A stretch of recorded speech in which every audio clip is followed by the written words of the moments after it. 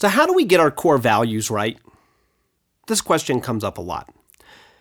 First of all, you need to be clear that core values are not coming up with the values that you think you should have. The whole idea behind core values is to come up with the values that you authentically, deeply, passionately, really do have. When Bill Hewlett and David Packard began HP, they didn't begin by sitting down and saying, well, we ought to have some core values here. Dave, what values do you think we should have on our list? Well, I don't know, Bill. I think integrity is a good value. Good, Dave. I agree with that. Let's put integrity on the list. Or respect for the individual. Now, David Packard grew up in Pueblo, Colorado, and in high school, he worked in a mine. And they treated the workers in that mine so terribly that David Packard made a commitment that for the rest of his life, he would never allow anything he was involved with to treat people that way. That didn't come from some intellectual exercise of what values should we have. It came from deep inside his gut, born of experience and a sense of what is just right and wrong, what is just and what is not.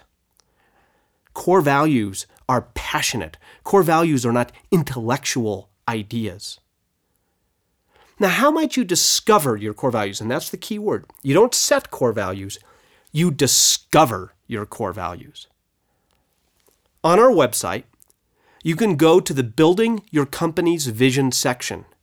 And in there, you will find the PDF files, which you can download for free, for the exercise that we call the Mars Group. Now, here's the way the Mars Group works. Take, they say, 6 or 8 people in the company or in the organization that if you were to try to recreate the best of your company on another planet, these are the 8 people you would send. The slice of DNA, whatever your values are, these people reflect those values. They hold them in their bellies. Now, to be clear, these aren't the 8 people that you want to send to Mars. These are the ones that you would use to recreate the best of you on Mars. Then those people get together, use the PDF files of the Mars Group exercise as a way to capture the values that they bring with themselves into their work, the values they would carry with them wherever they went in their lives. And you find the intersection of the Mars Group people's personal core values as a way to capture the true, authentic core values of your organization at its best.